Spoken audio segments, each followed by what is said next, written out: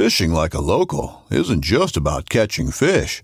It's about connecting with the environment and the people who call it home.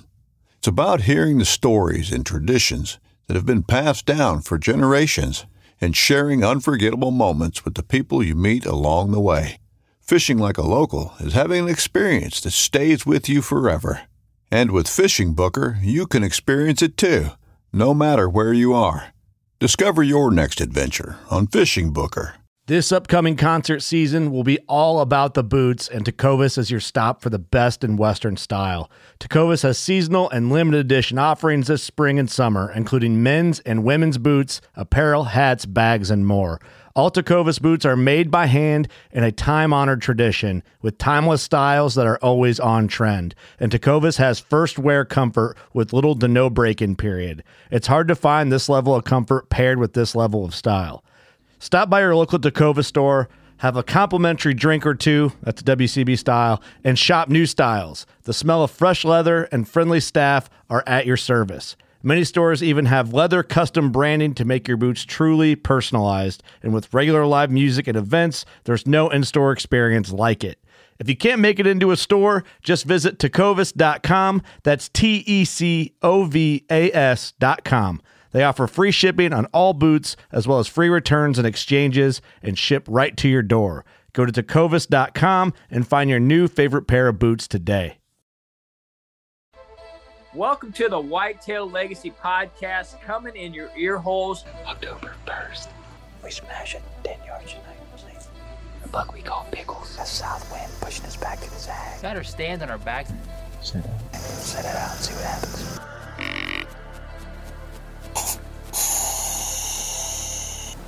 You on it? All right.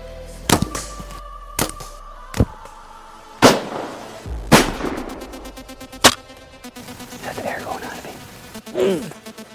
Absolutely drilled him. And boom, he's that good buck. We'll get my buck, and then we're gonna go get homie's buck. Urban piece as hell. Got him. Pickles is dead. Kevin Gates, both kills on hanging hunts. My first public land buck. Nice work, dude.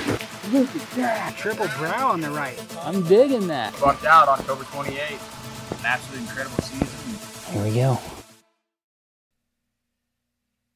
Welcome to the Whitetail Legacy Podcast, coming in your ear holes, and we are a week closer to deer season.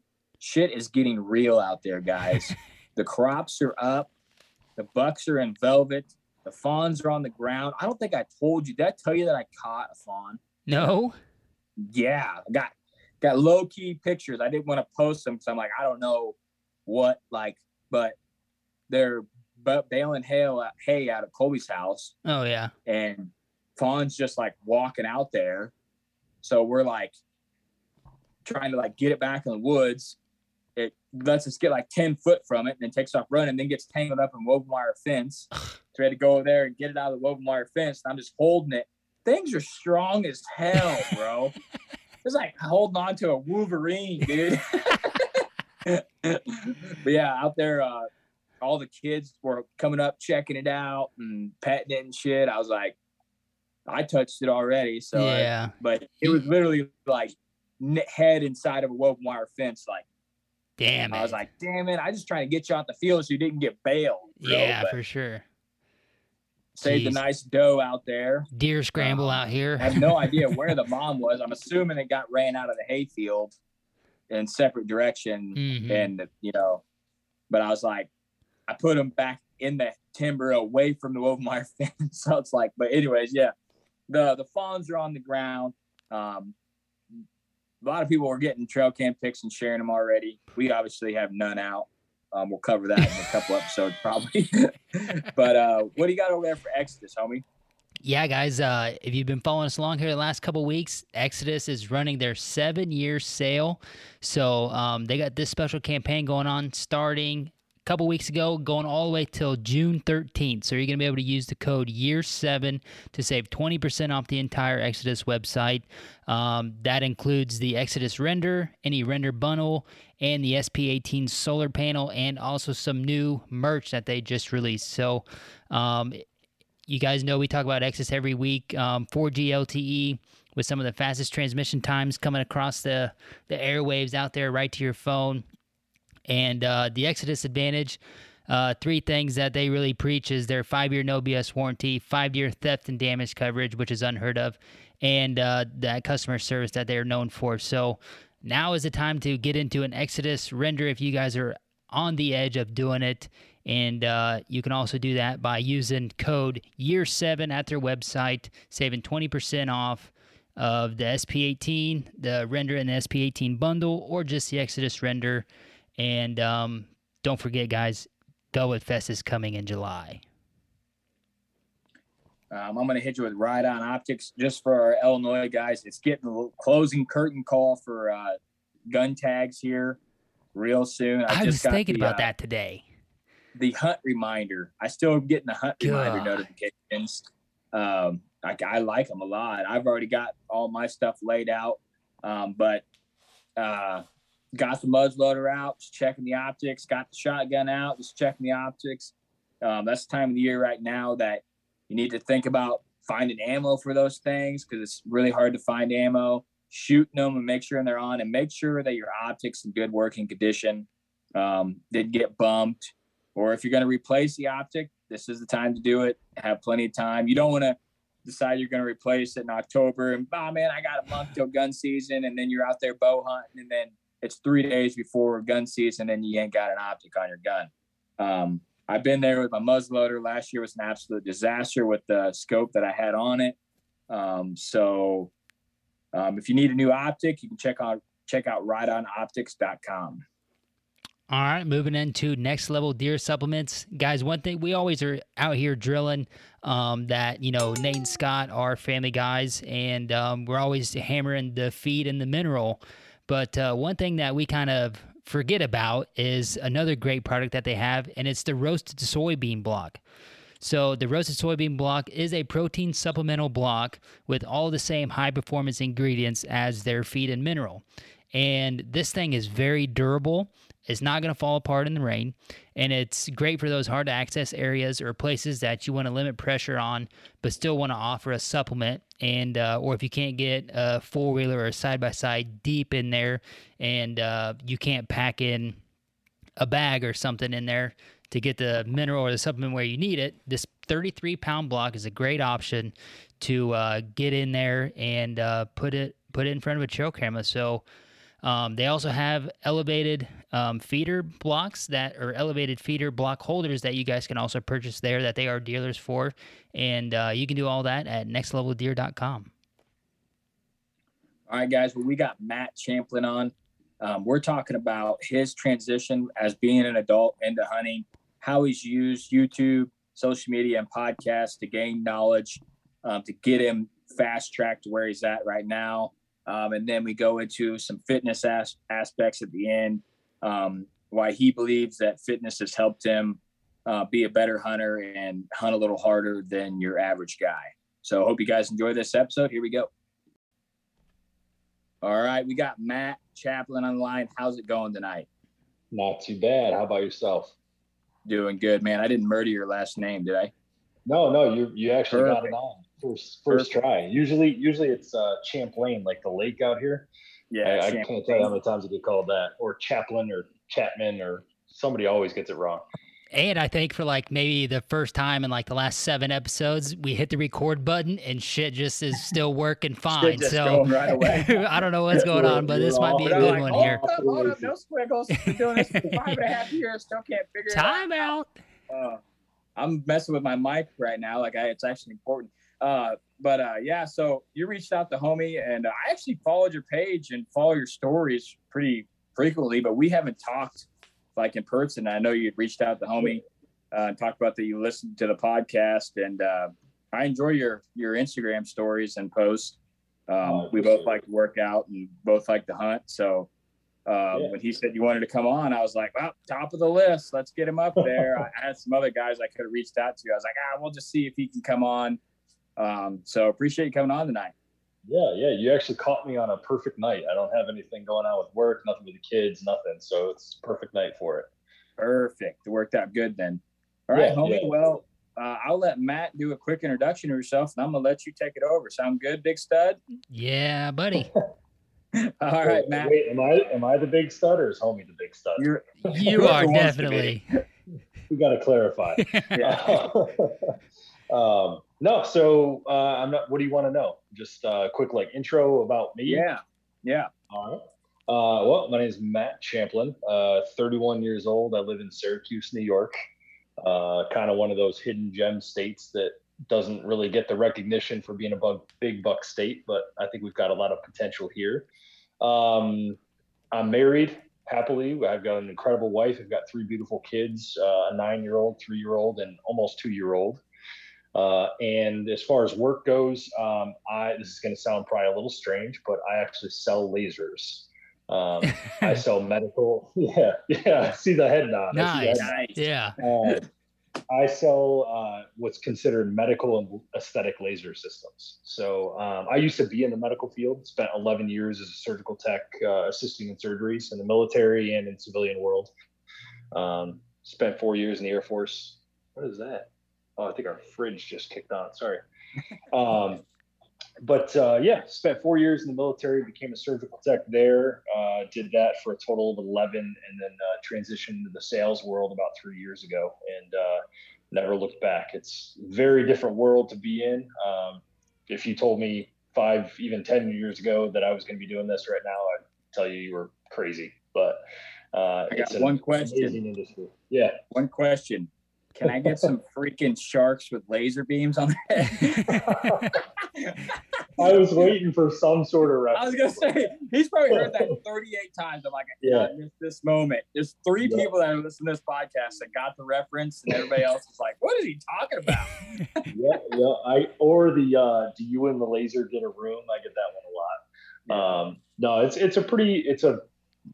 if you look into lasers or aesthetic industry, it's really amazing industry to be in, but it's again something I never would have ever seen myself in. I just kind of stumbled across the opportunity from my previous sales job, and so I've been doing this about a year now. Actually, a year ago this week was when I started with this company. So it's given me a lot of opportunities to take care of and provide for my family in ways I never would have imagined. So it's been extremely rewarding.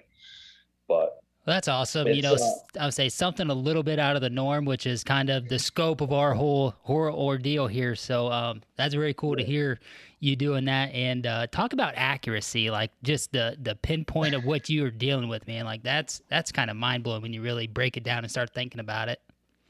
Oh yeah, absolutely. And it's I don't know, it still kind of baffles me that I am where I am, but as far as that goes, one of the best parts about my job, I actually cover the entire state of New York by myself. I'm constantly on the road. I'm not sure, but maybe you guys saw I just bought a new truck.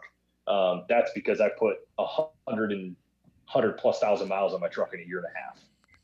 I do an astronomical amount of driving, but if you've never been to upstate New York, it's a beautiful place. It's absolutely gorgeous up here. There's 2 things I don't like in New York. That's politics and taxes. Other than that, it's a great place to live.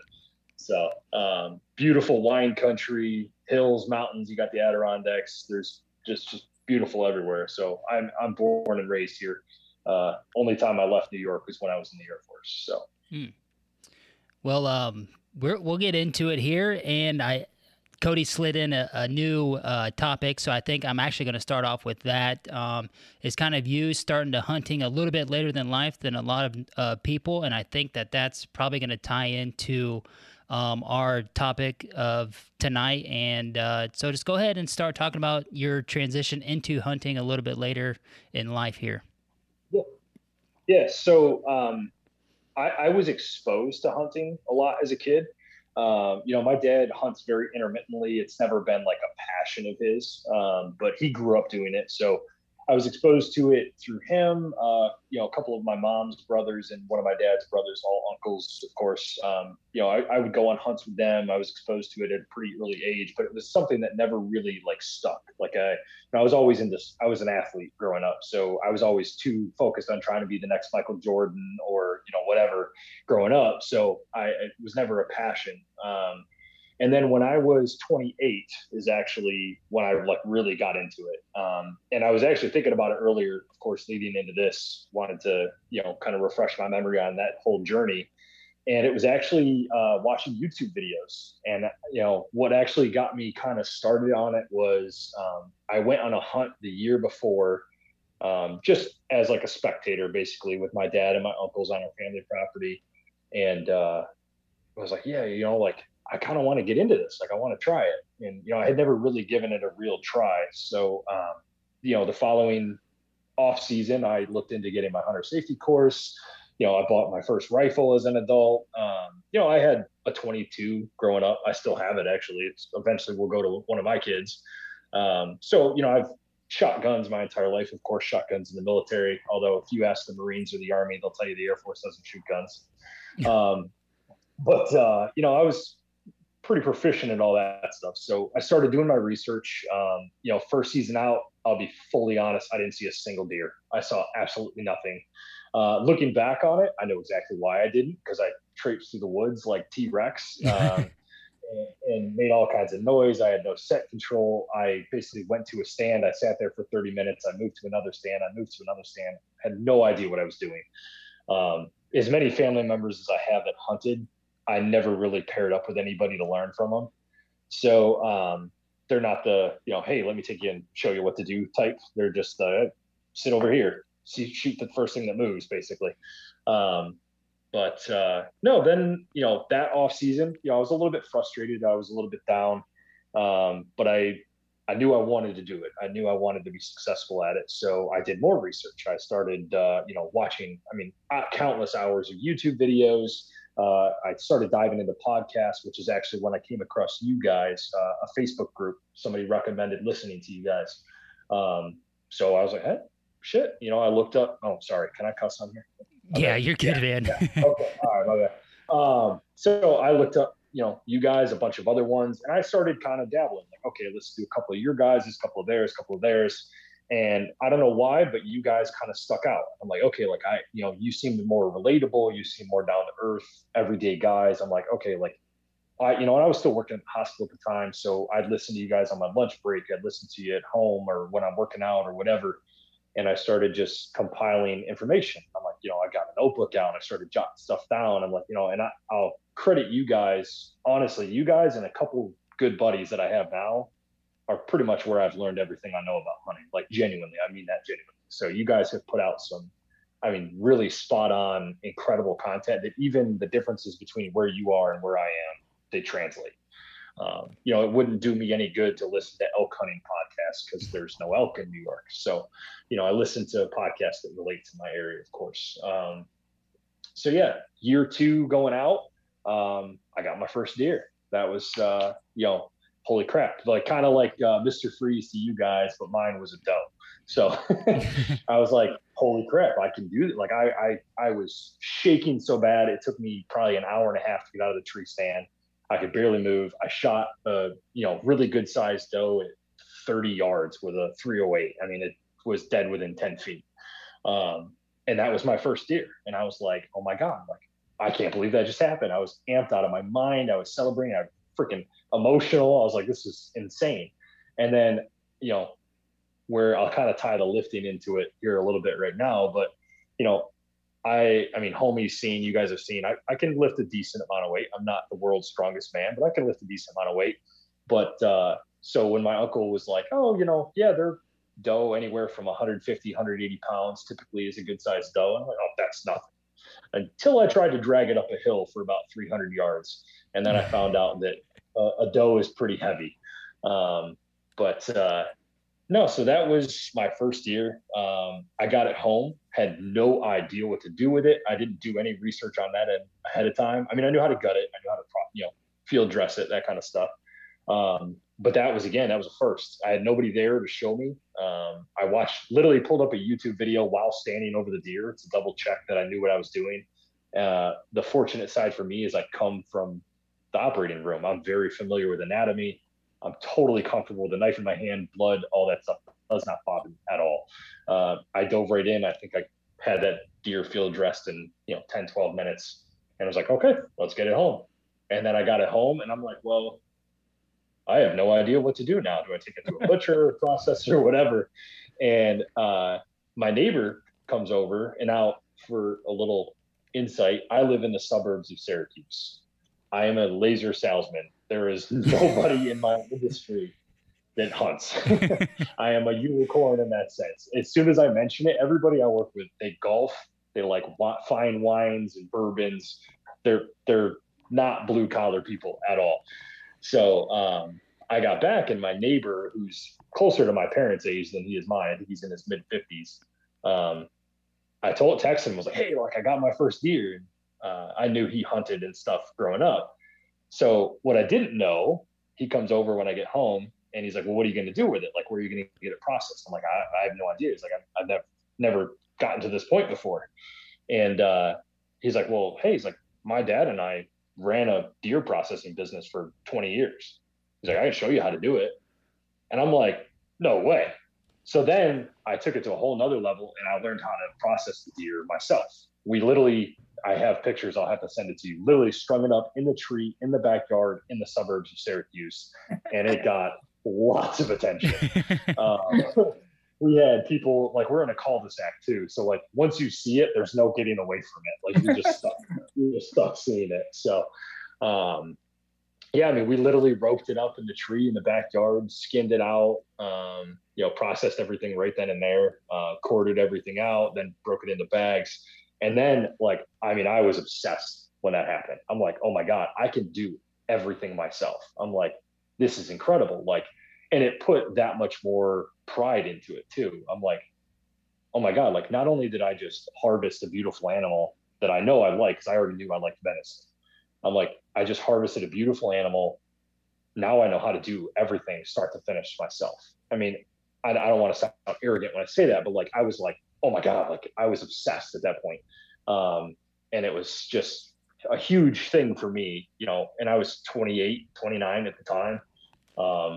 And I was hooked from that then on. I was hooked. The next kind of hunting passion that set in that I dove really into was coyote hunting from there. Then I started watching Fox Pro videos and MFK. And I'm like, hey, like this is a season that runs for 6 months here. Like I can get so much more hunting activity in if I get into this. I did not know how much money I was going to spend on all that stuff. Nor did my wife, who didn't know anything about hunting prior to me getting into it. She's a suburb girl from Syracuse. So shout out to her for tolerating this obsession of mine. What did I just get on my honor? So yeah, then I got into coyote hunting, and I took every opportunity I could. At that time we still only had my daughter, my oldest. So it was easy. Like, hey, I'll run out at night for a few hours. I think she was pregnant with my son, or maybe he was a newborn at that point. I'm trying to remember. He's 3 now. So, I started taking every chance I could. Go out here, go out there. I started getting land access. So I got exposure to that, knocking on doors, calling people up. I got into onX. That was another thing I learned from your guys' podcast, like how to scout on onX and, look at the topography and all that stuff. So I started utilizing that for coyote hunting. And my first season of it which was the same season that I got my first doe. I think it was me and a buddy of mine. I think we killed maybe 6 or 7 the whole season. I mean, we, again, had no clue what we were doing, spent hundreds of dollars on equipment, and just kind of ran rampant through the woods, stomped around, did a bunch of terrible calling habits, probably blew every coyote in the Tri-County area out of that area because they knew people were hunting. Next season, again, during the off season, did a ton of research, watched countless hours of videos. The next season, I think we killed 45, 50. Third season, which was not this past season, the season before, I think we killed like close to 80. And it was like, it got to the point where I was like, holy crap, like we're, just boom, boom, boom, boom. And we get 1 or 2 one night, 3 or 4 the next night. And out here, I'll be very honest, a lot of it was population control.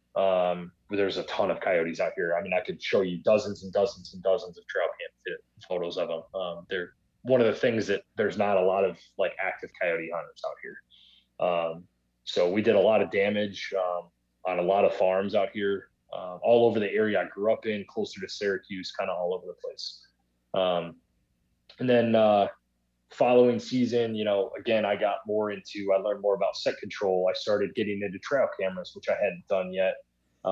Again, the strategy behind that, I'm very detail oriented. So I was listening to every little detail you could imagine from the podcast, like which way to face the cameras, hang them high, angle them down, don't face them into the sun, like every little thing that to most people, they already knew that because they grew up knowing that. To me, I'm like, the first couple cameras I put out, I checked them for the first time and all I had was sun glare, hundreds of photos of sun glare. And I'm like, oh my God, like, what am I doing wrong?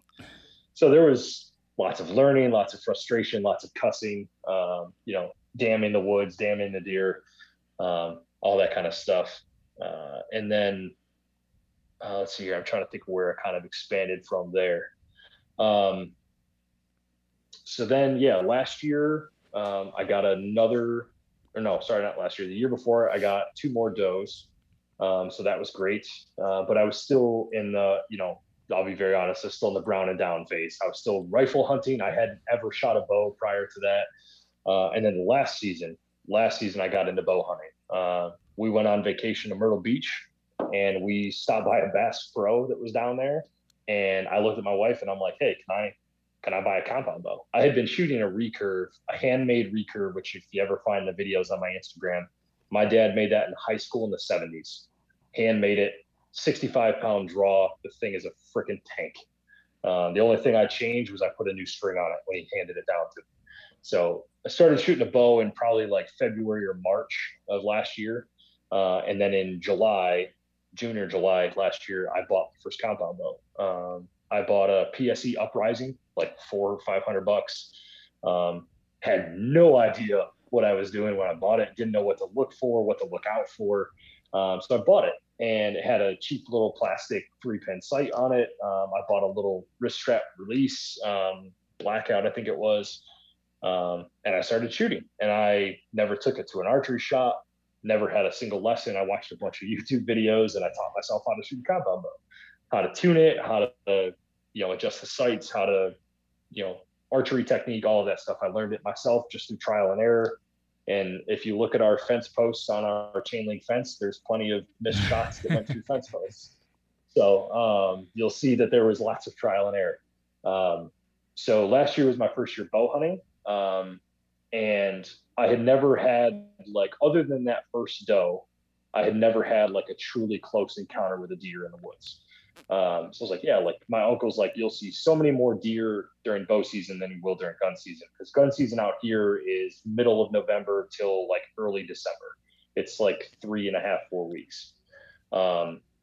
So he's like, you'll get a lot more activity, a lot more action. You'll enjoy it a lot more. The weather's nicer, everything. So I was like, hey, what have I got to lose? I bought a couple mobile tree stands. We had plenty of preset stands, which, by the way, we have about 170, 180 acres of private land. It was my grandfather's family. My dad and my uncle still own pretty much all of it. Beautiful, and literally beautiful hunting ground too. So started doing that last season and got into really, set control, wind direction, paying attention to more of the details. And sure enough, last year I probably passed 20 different does, 25 different does. And because I was holding out for a buck, I'm like, I got to get a buck. I don't care if it's a freaking 6-pointer, like little basket rack. I got to get a buck. And sure enough, I think it was first week in November. I don't remember the exact day. In the tree stand in the morning, texted my wife, hey, how the kids doing? Everything going okay at home, because it's about an hour and a half from our house. Put my phone back in my bino harness, and I look over my left shoulder, and there is a buck, a beautiful 8-pointer. I don't know deer measurements that well, so I'm not even going to guess on what the rack measurement was. But it was no giant, but it was a really good looking, big-bodied 8-pointer, and he was 6 yards from the tree. And I'm like, oh my God, like I don't know what came over, if it was adrenaline or what. I didn't lose my composure. I didn't start shaking, but my bow was completely behind me. I was leaning my right shoulder against the tree, texting like I would on a wall. and the bow was completely behind me, and the deer is literally 6 yards underneath me. And this was the first time I had ever seen a buck in the woods, to be completely honest. So I'm now, he looks up right at me as soon as I started to try to rotate, managed to swivel around and get my bow in my hand, got it off the hook, and was about halfway towards his direction when he kind of realized something was up and started to trot away. Not fast, just trotted. Got up about 20 yards. I think it was 18 when I ranged it, but about 20 yards, and then makes a left. And when he made a left around the bundle of trees, there was literally a 3-foot gap, and he stopped perfectly in that gap. I was already on him, drew back while he was trotting away, so waited for him to turn. And I took my shot, first ever one on a buck, and he spun to his right away from me as I shot, and I planted that sucker right in his shoulder. I thought it was a perfect shot at the time. It wasn't until I replayed it in my mind about 1 billion times that I realized he rotated as I shot. So I called in a tracker, the whole 9 yards. I thought it was a great shot, but didn't have a lot of blood. Called in a tracker, and thankfully he survived. Had him on trail camera for the rest of the season. Didn't seem to really be limping or hurting too bad. So I'm grateful for that. But I went from the ultimate high to the ultimate low real quick. Because I was sick to my stomach. I'm like, oh my God, I hurt him. He's going to be, wounded. He's going to get torn up by coyotes or whatever. I was pretty devastated. So that was a very humbling experience. I went on to have several more buck encounters throughout the bow season. But every single one was just a little bit out of range. My comfort range last year was about 25, 30 yards. I was still very new to a bow. I would shoot 40, 45 yards pretty confidently, but I knew a hunting shot, I would never take a shot that far. So everything was, 40 plus yards. It wasn't anything I was comfortable shooting. And I know I sent you guys some pictures, but there was one particular buck that showed up in November that I quickly was like, okay, my attention's on this guy. I'm not too good at the whole deer naming thing, but I came up with Mike Tyson. Because he's got a neck on him like a boxer, and all I could think of was Mike Tyson. He's just Mike like a Tyson or Tyson. Yeah. Nice. Right. Yeah, ultimate dad humor right there. Yeah. But I came up with that name for him, and sure enough, that from November, I think he showed up on camera November 1st, and from November 1st till the day of gun opener, I mean, he was just blowing up cameras on both sides. Our property's kind of split by a T in the road. So we have the east side, the west side, and the south side. That's kind of how our property's divided up. And I had him on all 3 sections, multiple days, daylight, nighttime, everything. I mean, he was just lighting up my camera. And so I got really excited. But again, I was still so new and learning that I was trying to pinpoint his route, his location, where he was bedded, but I just didn't know enough at the time. I'll put that part in there at the time. Now I do. So I pursued him until opening day of gun season, when I put my dad in a platform blind. My dad's 61 now, doesn't like the cold, not crazy about hunting. So I built him a big 8-foot platform. I put a pop-up blind on it, and he hadn't hunted in 3 or 4 years. My dad had never killed a buck, ever. He's always just shot the first doe that walks out. And 30 minutes into daylight, I'm sitting 100 yards away or less with my bow, and my dad hunts with a 356 Winchester, I think it is, or Remington. I think it's a Remington. It's an absolute cannon. And also just boom, boom, boom, boom. I'm like, what the hell is going on? And I'm flinching every time because he's so close. And all I can hear is boom, and then brass hits the wood, and boom, brass hits the wood. And I'm texting him like, what is going on over there? And then I peeked, I lowered my head down, and he was a straight shot through the woods. So I could see where he was. He was overlooking the cornfield. And I see Mike Tyson standing in the middle of the field, 50 yards from my dad. And I'm watching dirt blow up all around him. He took a total, I'll never let him live it down. He took a total of 9 shots. He emptied the whole gun, reloaded, shot 2 more times, and then stopped shooting. What he didn't know is that he had somehow thrown his scope off. Didn't know how, didn't know when, but it was way off. I mean, it was like 1.5 foot high to the right. So he was just hitting the dirt all around it and never hit the deer. Well, then the last 2 shots, it registered in his head that underneath the scope, because it's an old school rifle, there's iron sights. But by that point, the big guy had wandered back into the woods, and there was a beautiful 8-point still standing in the field trying to figure out what the hell all the racket is about. So then my dad blows a football-sized hole out of the backside of this 8-pointer, and this thing runs in the worst possible way. I mean, he's in a wide open cornfield. It's 500 yards long, 200 yards wide. He could have just died anywhere in that field. It ran half a mile through the thickest, nastiest crap you can imagine to the very backside of our property, and that's where it died. And it took me 2 hours to drag that thing from where he found it out through the woods. And that's where I'll kind of tie in the fitness aspect. As long as you guys are all right with that. I know I've been kind of rambling on, but I just wanted to mention that I think it's really cool that, our content helped you out at all. A lot of people don't know this, but when we made the podcast, we were listening to podcasts, and homie might be able to back me up. I would say 90% to 95% of every episode was a guy who was on the juries or a guy that was someone famous, you know what I mean? And we were absorbing content just like you were, 6 years ago, 7 years ago. And that's when my turn was, when I finally got those first podcasts, because what you learned in the last 3 years took me like 10, 15 years to learn. Because there's just, like you said, there's no one there. I didn't have a dad that was like, hey man, you got to hunt to win. Like if someone would have told me you got to hunt to win 10 years ago, my game level would be, I would have so many more bucks down, because I would know like, hey, you need to hunt to win. Like it's pretty common sense, but we started the podcast because we wanted to learn more about hunting.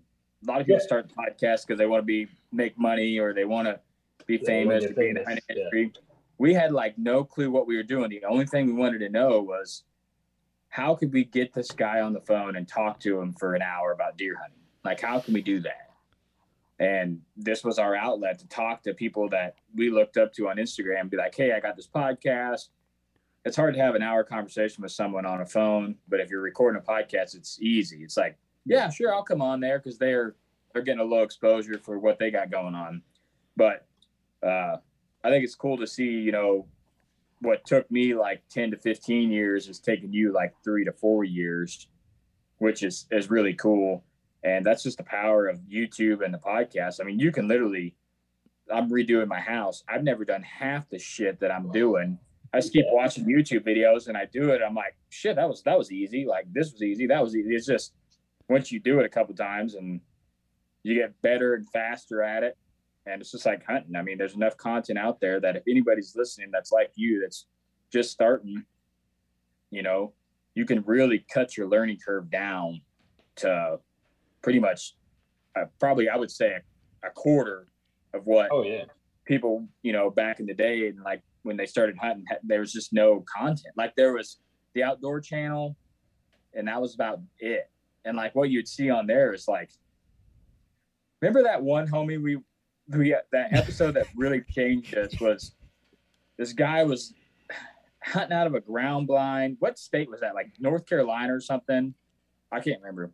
But it was like opening day. They moved the ground blind closer to the deer. Like, I'm like, what? If I hunt out of a ground blind and deer sees me from 3 miles away and they moved it while he was out in the beans feeding to get closer to him and then shot him, I'm like, okay, we got to. Something's not adding up. Yeah.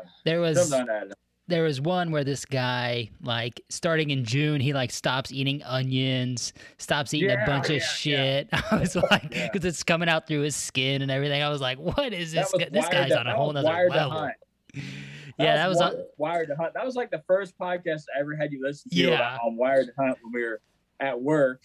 And this guy's like, yeah, I stopped eating onions. No one in my family eats onions. No jalapenos. Nothing. My scent control is the best. He pretty much pumps gas naked. Like, you know, he's not getting any fumes on him.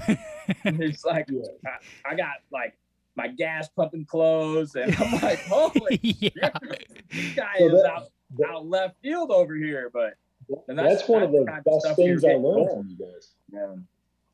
But we were like, we got to talk to some normal guys that are doing stuff that we can actually do. Like, and that was our main goal. Yeah. It's funny you mentioned the gas pumping clothes, because that's one of the, not that, but that topic is one of the things that I really resonated with me. Is like, I never thought, honestly, until I listened to your podcast, and this might sound dumb to a lot of people, but like, I never considered all of these outside smells affecting me in the woods. Like, I'm not a smoker. Very rarely I'll have a cigar. I don't drink alcohol hardly ever. But I'm like, you know, I'd walk into a gas station to get a Monster and, you know, a snack on my way to the woods in my hunting clothes with my boots on, you know, pump gas with those same clothes on, and then go in the woods. And like, I know you touch a gas pump with your hand smells like gas for the next hour. But for whatever reason, until I heard that on one of your episodes where, and I think Last Breath talked about it too, about how they don't get dressed until they're there. And I'm like, holy crap, like, why did I never think about that? Like, again, it was one of the things that was probably my second season, maybe the third season, where I like finally was like, holy crap, like I need to do something to control the smell coming off of me. And, you know, I mean, of course I naturally smell amazing, but, you know, I'm kidding. So then I started looking into that, and I'm like, okay, like, again, along with a mile-long list of other things, and I'm sure I've driven my wife absolutely insane because she's not a hunter. I mean, she loves the meat aspect of it, but it's just, you know, she could care less. As long as I'm having a good time, she could care less. So then I'm like, I got to do this. I got to try this. I got to try this. And last year, and I know it worked because I had so many close encounters with deer that ended up going downwind and they didn't react. So I know, or at least I'm pretty confident to say that what I did worked. And it might sound like a old trick. I don't know. I read about it in a Facebook group of New York hunters, but I took all my gear, I sprayed it down with scent control spray, let it dry, and then I put everything in a tote bin from Lowe's or Walmart, wherever I got it from, with a bunch of like random leaves and branches and grass and stuff from my hunting property. I collected a bunch of random things one time when I was checking trail cameras. I let everything dry out, threw it in the bottom of the bin with some dirt, set all my clothes on top of it, didn't touch it, didn't open it unless I was hunting. Like, I'd keep it in the bed of my truck, boots, everything. And I would get dressed on the side of the road in the middle of Mennonite country in New York in the dark. Thank God nobody ever pulled up on me while I was in the middle of doing that. But I started doing that. And, you know, of course I'm trying to play the wind, but as you know, shit happens when you're hunting. And of course, like clockwork, every single time a deer would circle downwind from me. But what I noticed on a lot of those does that I passed up, even when they worked downwind, they never lifted their heads. They never started sniffing around. They never busted me. And I'm like, like, okay, last season that happened and they took off and bolted. I mean, they knew I was there before I even knew they were there. And it was like, holy crap, like, I think this is working. Like, my clothes very distinctly smelled like the woods. They smelled like pine or, you know, maple, whatever stuff I had in the bin at the time. And so again, I credit you guys to that. I mean, these are little things, but all these little tiny things, they add up to a huge factor. You know, you smell like McDonald's or Taco Bell or a gas station when you walk into the woods. They're going to smell you from a mile away. So, you know, one thing I would say is, if you find like there's so much content out there right now, you can get like overwhelmed. But like in your case, I used to do that. I don't do it anymore. But if it's working for you, do it. If you're seeing a positive change, just because I'm not doing that, doesn't mean you can't do it. The way we hunt, it just doesn't make sense for us now, you know. So, but for your scenario, it probably makes perfect sense, you know. Yeah. So, anybody that's listening out there, just because one guy's having success doing something, you can try it. If it doesn't work, shit can it. Your deer might be different. We've learned that over time. Like, we hunt properties where you can literally set in a tree with no cover at all and have bucks underneath you chewing on brush, and then you hunt a property where you have a doe 150 yards away that spots you. Like, it's just, they're just different deer, you know, and you got to do what works for you. So later on in the season, I got more into like scent control spray, because once it got, you know, end of November, beginning of December, just like you guys, it gets freaking cold up here. I'm not getting change on the side of the road when it's 15 degrees out. Like, that's just, I'm not doing that. I don't mind the cold, but I don't like it that much. Yeah. So then, you know, later in the season, once it got cold, then I would, you know, I'd wear my base layers and I'd maybe throw on my bibs or coat or whatever when I got there, but I would spray everything down ahead of time and just keep it in a bin that was dry. Like, I'd spray them down the night before, throw them in the bin, just the outer layers, and then throw those on when I got there, and it took 2 seconds. One thing I will mention for you, that we ran ads for the company on here, but last season, but for you, since it's so cold up there, that underwarmer shit we ran ads for, dude. Yeah, it is incredible, dude. It is like, we don't even run ads for them. It's crazy. We didn't have the opportunity to run ads for them this year. Dude, it is insanely good if it's super cold. I know you guys get some hella cold weather.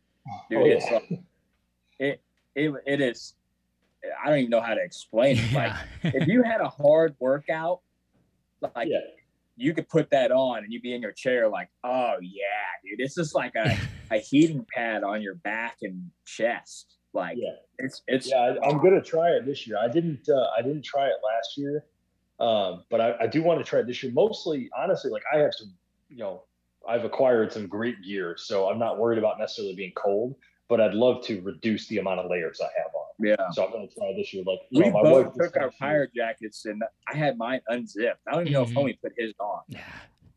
Yeah. Oh yeah. I was filming, so I'm like, I'm going to have it on because I don't have to worry about it, you know, catching the bow or whatever. And I had it like unzipped, and it was, what was it, like 10 out? It was 8? The temp was 3, real feel of -10. And we sat for, I want to say, just over an hour and a half, between an hour and a half and 2 hours. Yeah. So we sat for a while. We were out there like, man, I'm just chilling right now. Yeah, we're talking and shit. Like, you know, it was crazy. It was totally way over expectation. If homie gets cold, he won't talk to you for hours. He won't move. God, he don't blink. He don't talk to you. This guy is frozen over there. It's like a cocoon, like this. Just doesn't move. Like, that's I'm one of those guys. I'm always hot. So, like, you know, a lot of our stands are, I shouldn't say a lot, but most of them are pretty close proximity to, like, to the road access. So, like, if I'm lazy and I want to go to one of the preset ladder stands, 5-minute walk from my truck. Like, and there's enough roads and activity out there that I don't think deer necessarily notice unless you go stomping in right where they are. But, like, what I started doing last year when I started bow hunting is most of my family members that hunt, with the exception of a cousin of mine who's closer to my age, most of them are older. They're, you know, 60s, 70s. Hell, I got a great uncle that's in his 80s. Guy still hunts. I stay as far away from him as possible. He can't see, he can't hear, and he's got a rifle. I don't want to be anywhere near him. But, you know, those guys, they'll pick the field edge ladder stand or the double buddy stand, whatever that's easy to access. It takes them 2 seconds to get there, but they also, none of them are seeing the bigger bucks.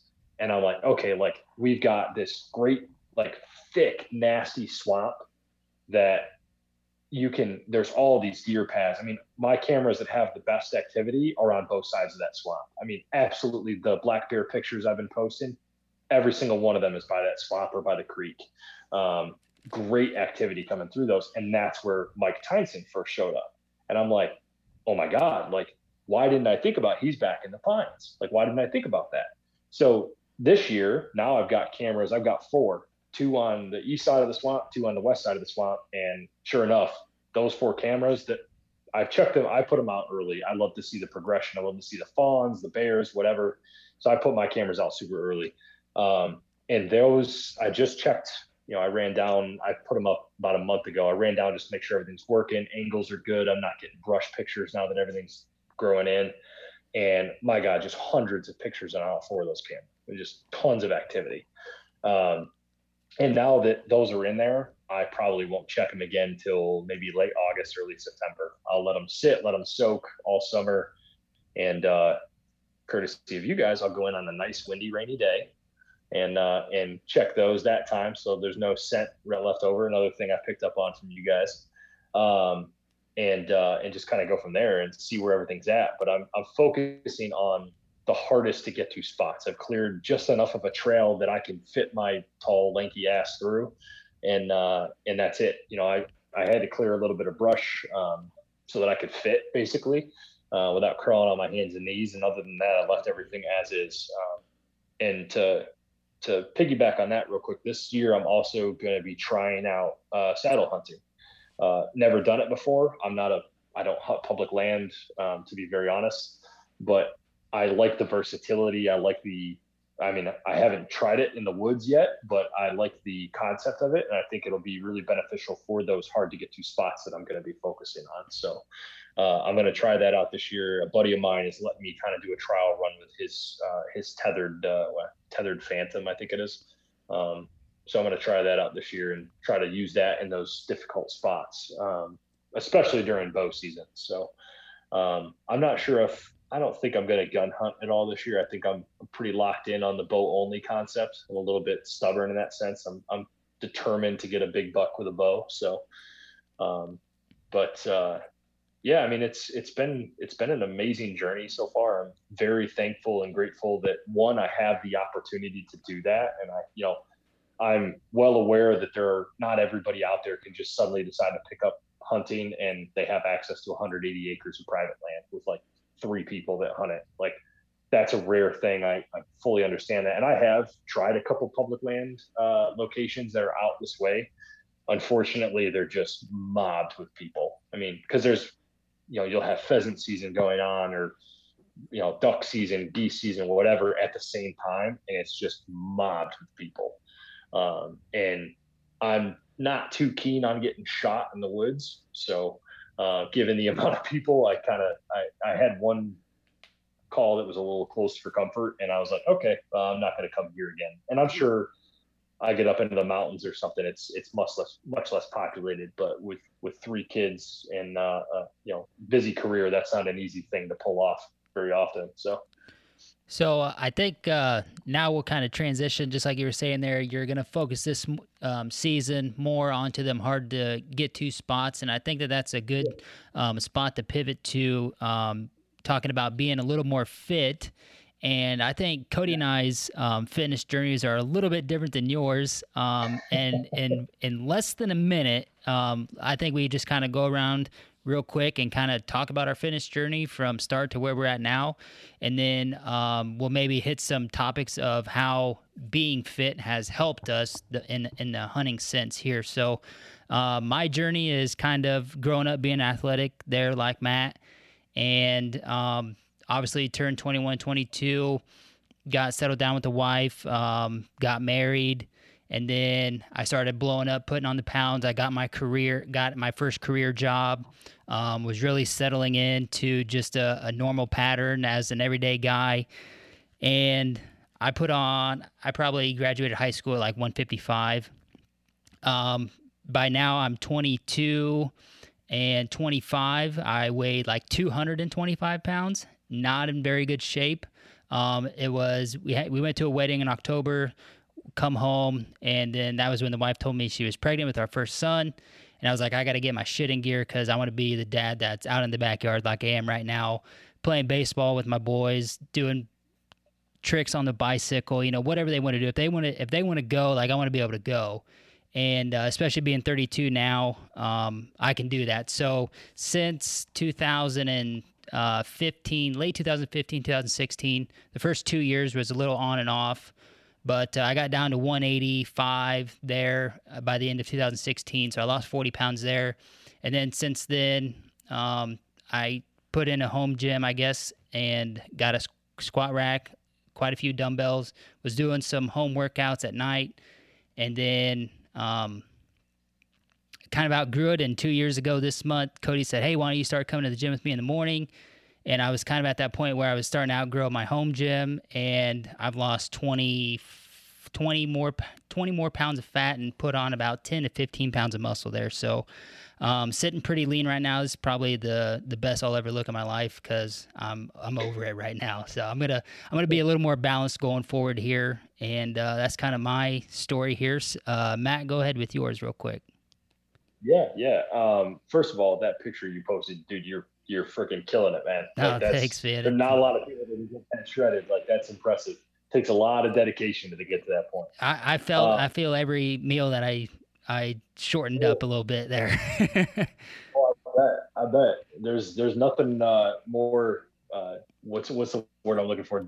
Debilitating than a calorie deficit for an extended period of time. So I get that. So my fitness journey is similar but very different at the same time.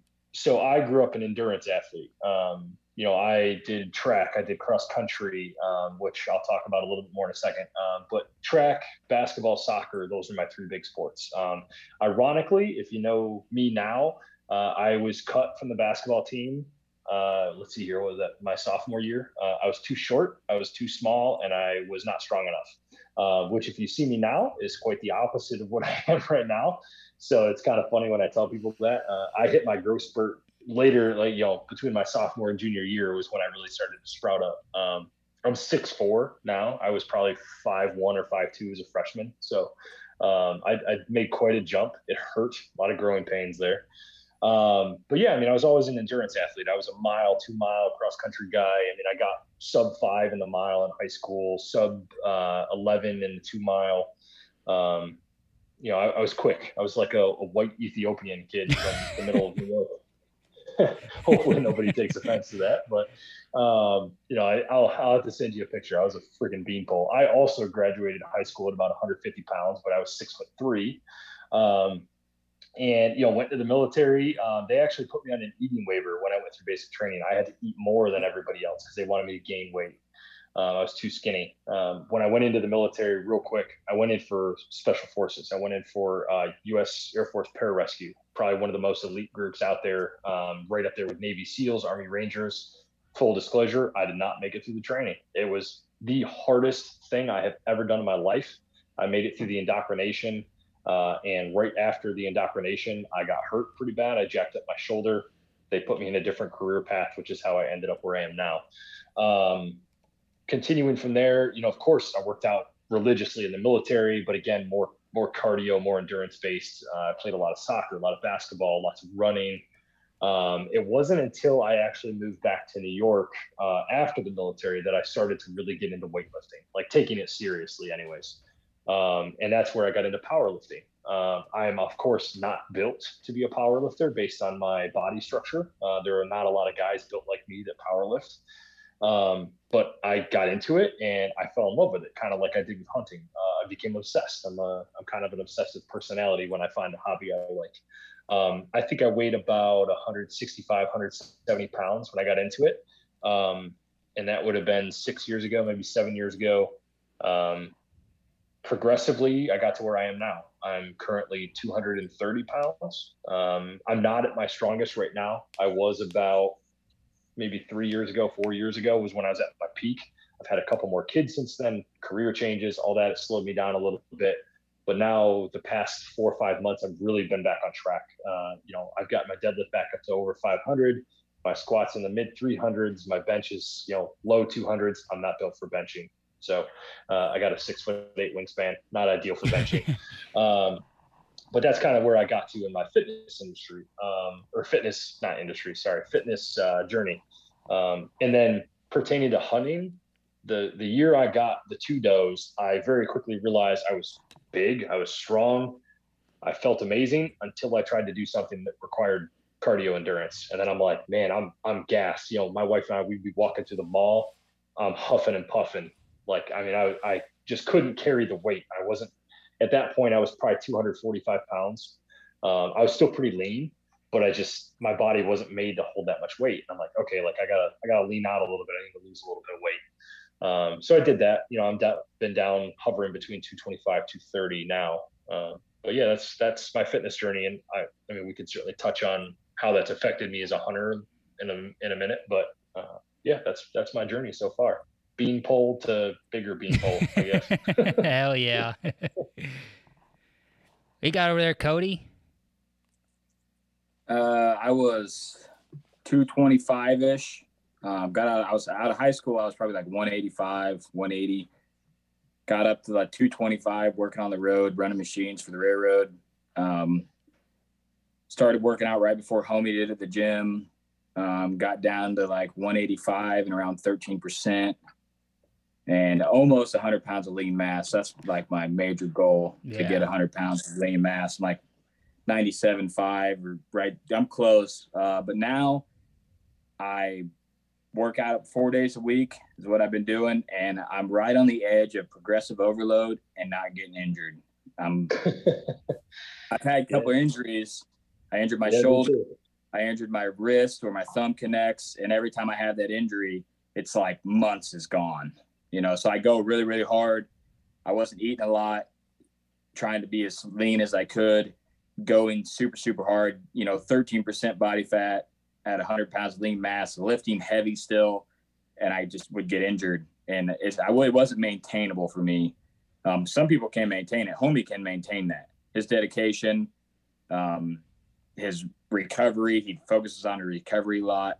I'm more of like a kind of on the whim kind of guy. If I say I'm going to do something, I'll do it, but it's going to be my way. Like I'll get it done, but it's not going to be textbook. It's going to be kind of shitty, but it'll be good at the end. That's just how I roll. I'll be honest. That like if you want something done, along the way, you're going to be like, man, I don't know if this guy knows what the hell he's doing. But at the end, you're going to be like, yeah, this turned out pretty good. Yeah. I mean, that's just how I do. So I haven't weighed in a while. Last weigh a month ago, I was like 13.5. So I'm going to say I'm probably close to that, right around the 185, 190. And I used to track everything I eat. I don't track anything. I just kind of figured out how my body looks and feels, and I'm increasingly getting heavier on my lifts. I'm up to like 245, 250 on my bench. I've never maxed on squats. I know I can hit 300 for like 8. And then my deadlift, probably 405 is about all I got on that. I used to be stronger on deadlifts, but my wrist, dude, I put a lot of weight on the wrist straps on my wrist, and I can feel it. And I think there's a point. I'm 30, which I know is young for a lot of guys, but if you're getting injured, I wasn't eating enough. That was my problem. I was trying to be too lean and not recovering enough. And I'm in the gym just sore as hell with no energy, still trying to rip hard and lift heavy. And then it would end up in an injury. So now I'm just like 4 days a week, but I'm still gaining. I'm still happy with the way I look. And I'm probably the strongest I've ever been. Like I feel like I'm strong, and that's what I like. Like I don't need to be super fast or super jacked. I just want to. I was talking to my buddy, and I said, if there was a guy who ran a fitness class that was like, all right, all I want is some guys that can just fuck shit up. I'd be like, yeah, okay, sign me up, dude. I'm in. That's what I want to do. Like I don't want to be a power lifter. I just want to be able to jack stuff up. That's it. I just want to be able to go hard. Like guys like, all right, we're going 6 miles. I'm like, okay, let's go. Like that's me. But that's my journey. It was not like this. It was more like some circle shit. But now I'm on like a slow ticker where like I'm feeling good mentally. And cause like when you get injured, dude, and you're just like, you put 135 on and you're like, oh my God, like you're just I'm back where I started, and then it's crazy when you're playing that fine line of not eating a lot and trying to maintain your protein, how easily the muscle mass just falls off your body. It's like gone. Like, you can't lift as heavy. You're not using it as much, gone. And it's just like, well, there went 3 months of my life. There went 6 months. But now I got a good system. That's the main thing. Homie's more dedicated than I am and understands the recovery process more than I do. And works harder than me, just straight up works harder at it than me. And that's how he's able to maintain when I wasn't there. Like, I'd love to be that lean and jacked. I just physically, I have it in me, but I'd be risking injury with my, like every week. I'd be on the edge. So Yeah. I've been through that injury process. It's brutal. I tore. It was right about when I lost a lot of my strength. I hit my best deadlift ever in a meet, and then like a month and a half later, I hurt myself pretty bad to the point where I thought I was going to have to get taken out of the gym on in an ambulance. Like I really thought I had made a catastrophic mistake. I pulled like 590 in a competition, and like I was on the ultimate high. I'm like, oh my God, my lifetime goal has been to break 600. I'm like, I'm so close. So like a month and a half later, I decided to go for it in the gym. And I'm like, I got this. But at the time, I did not have great technique. And I got about 3/4 of the way up, and I felt like a snap in my back. And I literally just buckled. I couldn't feel my legs. I couldn't move my legs. And I'm like, I mean, instant panic. My wife was my fiance at the time. And so this would have been over 4 years ago then, because our 5th anniversary is coming up. I had somebody go get her. I'm like, hey, like I need help. Like I can't get up. And it took me 5 minutes to get up. And turns out I tore a muscle. I had a bulging disc, able to get it, recovered and everything. But it set me back a couple of years in training by the time I was able to like really lift again. And I had like horrible sciatic pains every time getting in and out of my car at the time, which at the time I had like a little Sonata, like 4 inches off the ground. Oh my God, it was brutal. I look like a 90-year-old man getting in and out of that thing. So yeah, it sucks. I mean, I'm 31, almost 32, so I'm the same age as you guys.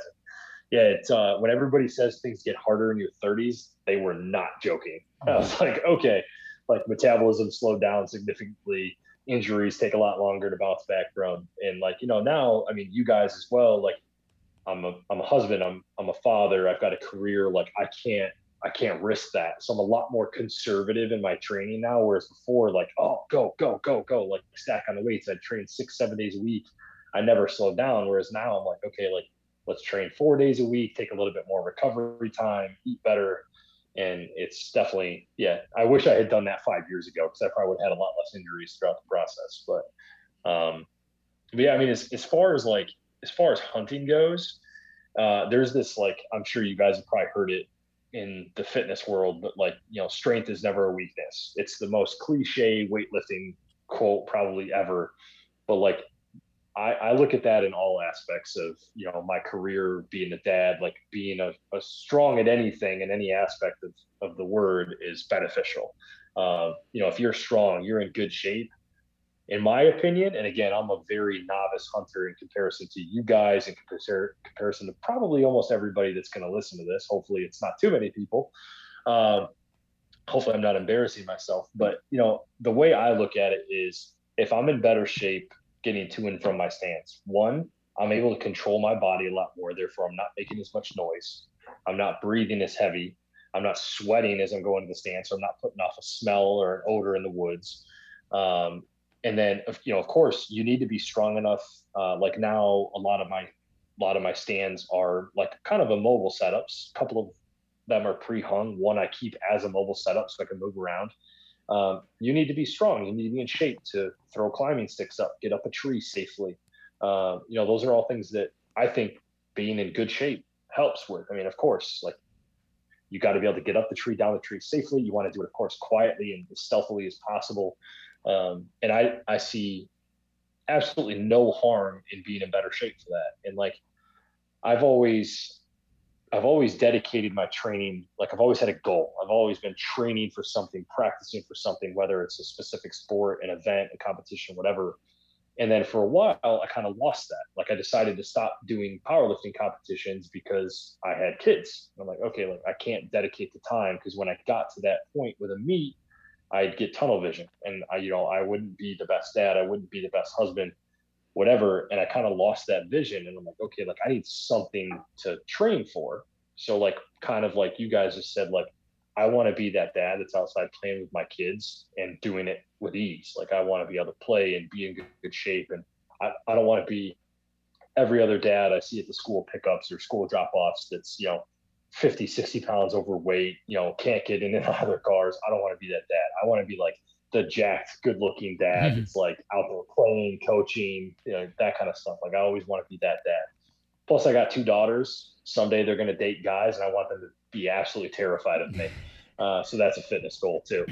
So I kind of turned that focus, like, okay, like let me train in a way that's going to benefit me for the hobbies I have. Like my work is not physically demanding, like hardly ever. It's a lot of driving, communicating. It's mentally exhausting, but it's not physically exhausting. It's not like working in the trades or working on the railroads. Like I grew up working on a farm. That's hard work. Like that's brutal. This is not, I'll be very honest. So like, it wasn't necessarily for that. But I was like, okay, well, let me train in a way that benefits me for hunting or for playing with my kids or whatever, in a way that's going to be beneficial for that. So I kind of took that focus that way. And, I train still very much so in a powerlifting way. I focus on the main core 3 lifts of powerlifting, but the accessories and the other stuff I do rounds me out a little bit. Like I make sure that my cardio levels are up, so I'm not gassed walking to a tree stand and making a ton of noise. I make sure that I can handle myself getting in a tree, which I had to work on mobility and agility for that. It's something that, I've always been stiff as a board when it comes to my flexibility. So, I worked on that to help with hunting. And again, I'm sure there's better references out there. Like I'm no Cameron Haynes. I'm no, Josh Bomar. I'm not like on those guys' level. Those guys are probably the 2 biggest names when it comes to fitness and hunting together.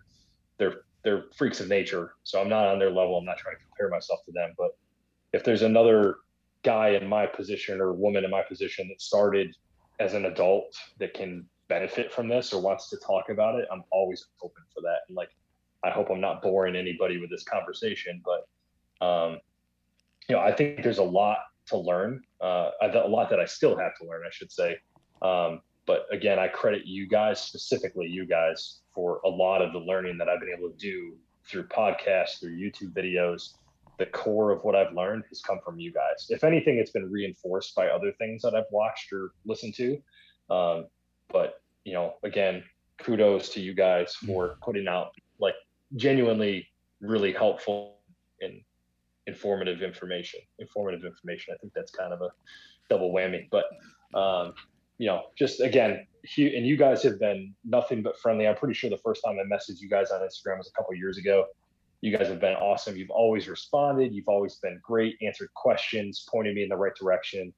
So again, just massive shout out to you guys for just being, like genuine, down to earth, like good people. Like that means a lot for somebody in my situation.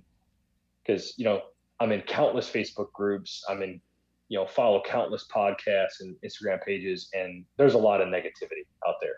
Like I'll ask a question and, and I'm asking genuinely, I don't know. You only know what you know. And I'll ask, and my God, I can't tell you how many times I've been ripped apart on Facebook for it. And it's like, I'm trying to learn. I don't know. Like, I don't know these things. That's why I'm asking. And, you guys have never done that. A couple other guys I've reached out to have never done that. And it's been awesome to have people like you out there that are putting this kind of content out there and helping people like me who didn't grow up with a huge knowledge base on hunting. And like Cody said earlier, I've been fortunate enough to learn in 3 or 4 years what it's taken most people 15 to 20 years to learn. And, that's because of modern technology, social media, YouTube, stuff like that. But again, when I first started watching hunting shows or listening to podcasts, it was the Drurys. It was these big name guys with thousands of acres at their disposal. Everything's groomed and catered and, set up for huge whitetail deer. And I didn't have that. I had, I have a pretty good chunk of land to hunt on. So I'm blessed in that aspect, like I said, but it's not thousands of acres. I don't have hundreds of giant bucks walking around to choose from. I've put a lot of work into property maintenance. Again, tips and tricks I've learned from you, Jeff Sturgis, I think is his name, Jeff Sturgis. His YouTube page, as far as like little tips and tricks to cultivate and groom your land in, cheap and inexpensive ways. There's lots of great content out there. So to anybody that is in my situation, it's hard. It takes a lot of work. It takes a lot of research. It's 100% possible. It's, and it's been extremely rewarding. I don't have a lot of deer under my belt yet. I just got my first turkey. I've got the fan sitting over the fireplace. The wife's not crazy about that one. but sitting right next to the coyote head that's mounted on the wall. It's been an extremely rewarding journey. I hope, I'm starting to get my kids into it. They're expressing interest in it. My son, especially, is 3. If the kid could sit still, I would take him already. I mean, he's obsessed with it. So I'm looking forward to that next step in the journey and progressing. Hopefully this year I'll get Mike Tyson or another big buck down, something like that, and be able to share that with you guys. Well, I appreciate you coming on. Go ahead, homie. I was just gonna say, we appreciate all the kind words, and I'm glad that you can pick up that message from us, and just to kind of spin off what you said there is about it is hard to get the knowledge and stuff. Not as much so now, but it is hard to learn and know what you don't know, and also kind of tying into this episode is it's hard being fat. And it's hard to be in really good shape. Just find the middle of the road because they're both hard, and you didn't get there overnight and you're not going to be where you want to be overnight either. Just keep that in mind. And, I just want to shout out a couple guys that are low key that we that we talk to a lot. Chad Sylvester from Exodus, Garrett, Jesse, and Matt from Last Breath, Josh Profit, Byron Horton from Whitetail Experience, you, Matt, and you, Cody. I talk to pretty much all them guys all the time, and they're out there busting their ass in the gym as well. And just a nice little group to talk about stuff and bounce ideas off each other. So there's some people that you can reach out to if you're needing a challenge. Absolutely. So when are you guys coming out for the deadlift session? Bro, my back. Yeah. My back. We got to use about, you got any of those rubber weights that don't weigh 45? Yeah. Just strong as hell. There you go. Yeah. That's what I need. I'll throw those on there for you. Yeah. No, that's what I need. Genuinely been a pleasure. I really appreciate you guys having me on. Hopefully I said something that resonates with somebody and that I didn't totally waste everybody's time that listens to this. But I think this is perfect, man. There's someone out there listening that's in the same boat as you. I guarantee it. And this might be the first time that they're listening to this podcast as a newer hunter getting into it. And you saying those words. Hopefully they don't only listen to our podcast, but they listen to every podcast they can. And they find the podcast that they like that they can learn from. It's not about, everybody listen to us. It's about everybody finding the content to become a better person, better hunter, whatever it is. And we try to spread, we're a hunting podcast, but we always say leave a legacy. We're trying to spread, be a good dad, do the right thing. There's another thing we said, like, try to be the best you can, try to do the right thing, try to make people happy. We're coding those in with hunting, we're sprinkling them on top just to try to make one person a little bit happier, and that's the goal. We want to make everybody better hunter. We want to make someone's perspective a little bit better. And I think this podcast was maybe someone's on the edge of like, man, I want to start working out and I'm going to start getting my stuff together. And they listen to this and this is what they needed to say. Damn it. All 3 of these normal guys that were a little bit overweight, all turned a corner. Now they're, healthier, happier, mentally healthier, and they just feel good about where they're at right now. So hopefully we made an impact with someone. Yeah, absolutely. And if anybody that listens to this is in New York State and does want to learn or wants to hunt together, whatever, I'd be more than happy to host you. We've got plenty of land to hunt, plenty of opportunities. You can't kill Mike Tyson, but something else. So full disclosure on that one. If anybody sees that picture of him, he's off limits. But no, I would love to, take what I've learned and what I know now, and I'd love to mentor somebody, help somebody, or have them come teach me stuff. I'm always open in every aspect of my life to learn. So if anybody else is in New York State, wants to hit me up, absolutely. I'd love to talk to you, love to learn from you, maybe teach you something. Chances are you're going to teach me something before I teach you something, but yeah, always open to that. Absolutely. Hell yeah, man. We'll tag your Instagram here in the description of this episode, and appreciate you coming on. Yeah, man. Thank you again. Anytime. All right. Well, we hope you enjoyed that episode. Really cool to see us transition through hunting over the past, 3-4 years. Like we were saying, that's for me, that was like a 10-year transition there to when I actually killed a deer with a bow. You know, it took me a while to get to that level. I killed one early, and then after that early one, that 8-pointer I killed, man, it was an absolute grind to kill another one with a bow for a couple years. And it's cool to see him, you know, nothing to success with a gun to success with a bow, boom, boom, boom, so quickly. So like we said on this podcast, if it's not about just listening to our podcast, it's finding something that you relate to, that you can learn from and you enjoy and you're entertained. If this is a podcast for you, great. If not, there's literally 100 hunting podcasts out there that you can get some kind of knowledge to move your game up. But I think that's the hunters from 10 years from now are going to be so good compared to the last 10 years. It's going to be insane just because there's so much content out there for people to absorb really quick. I agree. The transition time is going to be boom. You know, guys going to know about buck bedding, wind, thermals, everything. 2 podcasts in, he's going to be like, damn, you know, he's going to mess up a few times, but there's going to be he at least has the idea. That's going to be like a light switch. So we hope you guys enjoy this podcast. We talked about some fitness stuff on the end. If you're interested in that, you can reach out to us at all. If you're interested about bettering yourself any way possible, we're definitely not experts, but we've been in the game long enough that we know what worked for us and what didn't. If you're on the edge about trying it, getting out there and doing it, hopefully I can give you a little push. Just give it a shot and see what it's like. It'd definitely help you mentally, not only physically while hunting. Just it makes you feel better, get those endorphins and really start changing your perspective on what life's about. So like always, we love you. We appreciate you listening all the way to the end. We got a lot of podcasts say this shit, but we got a lot of exciting stuff coming up for the season. Working on a couple series from you. Got some awesome news coming up real quick from some of our sponsors. Going to get our content somewhere else. We got a lot of good stuff coming up, so we're going to keep sending it hard for you guys and keep doing the right thing. We're going to keep leaving legacy, and Whitetail Legacy is out.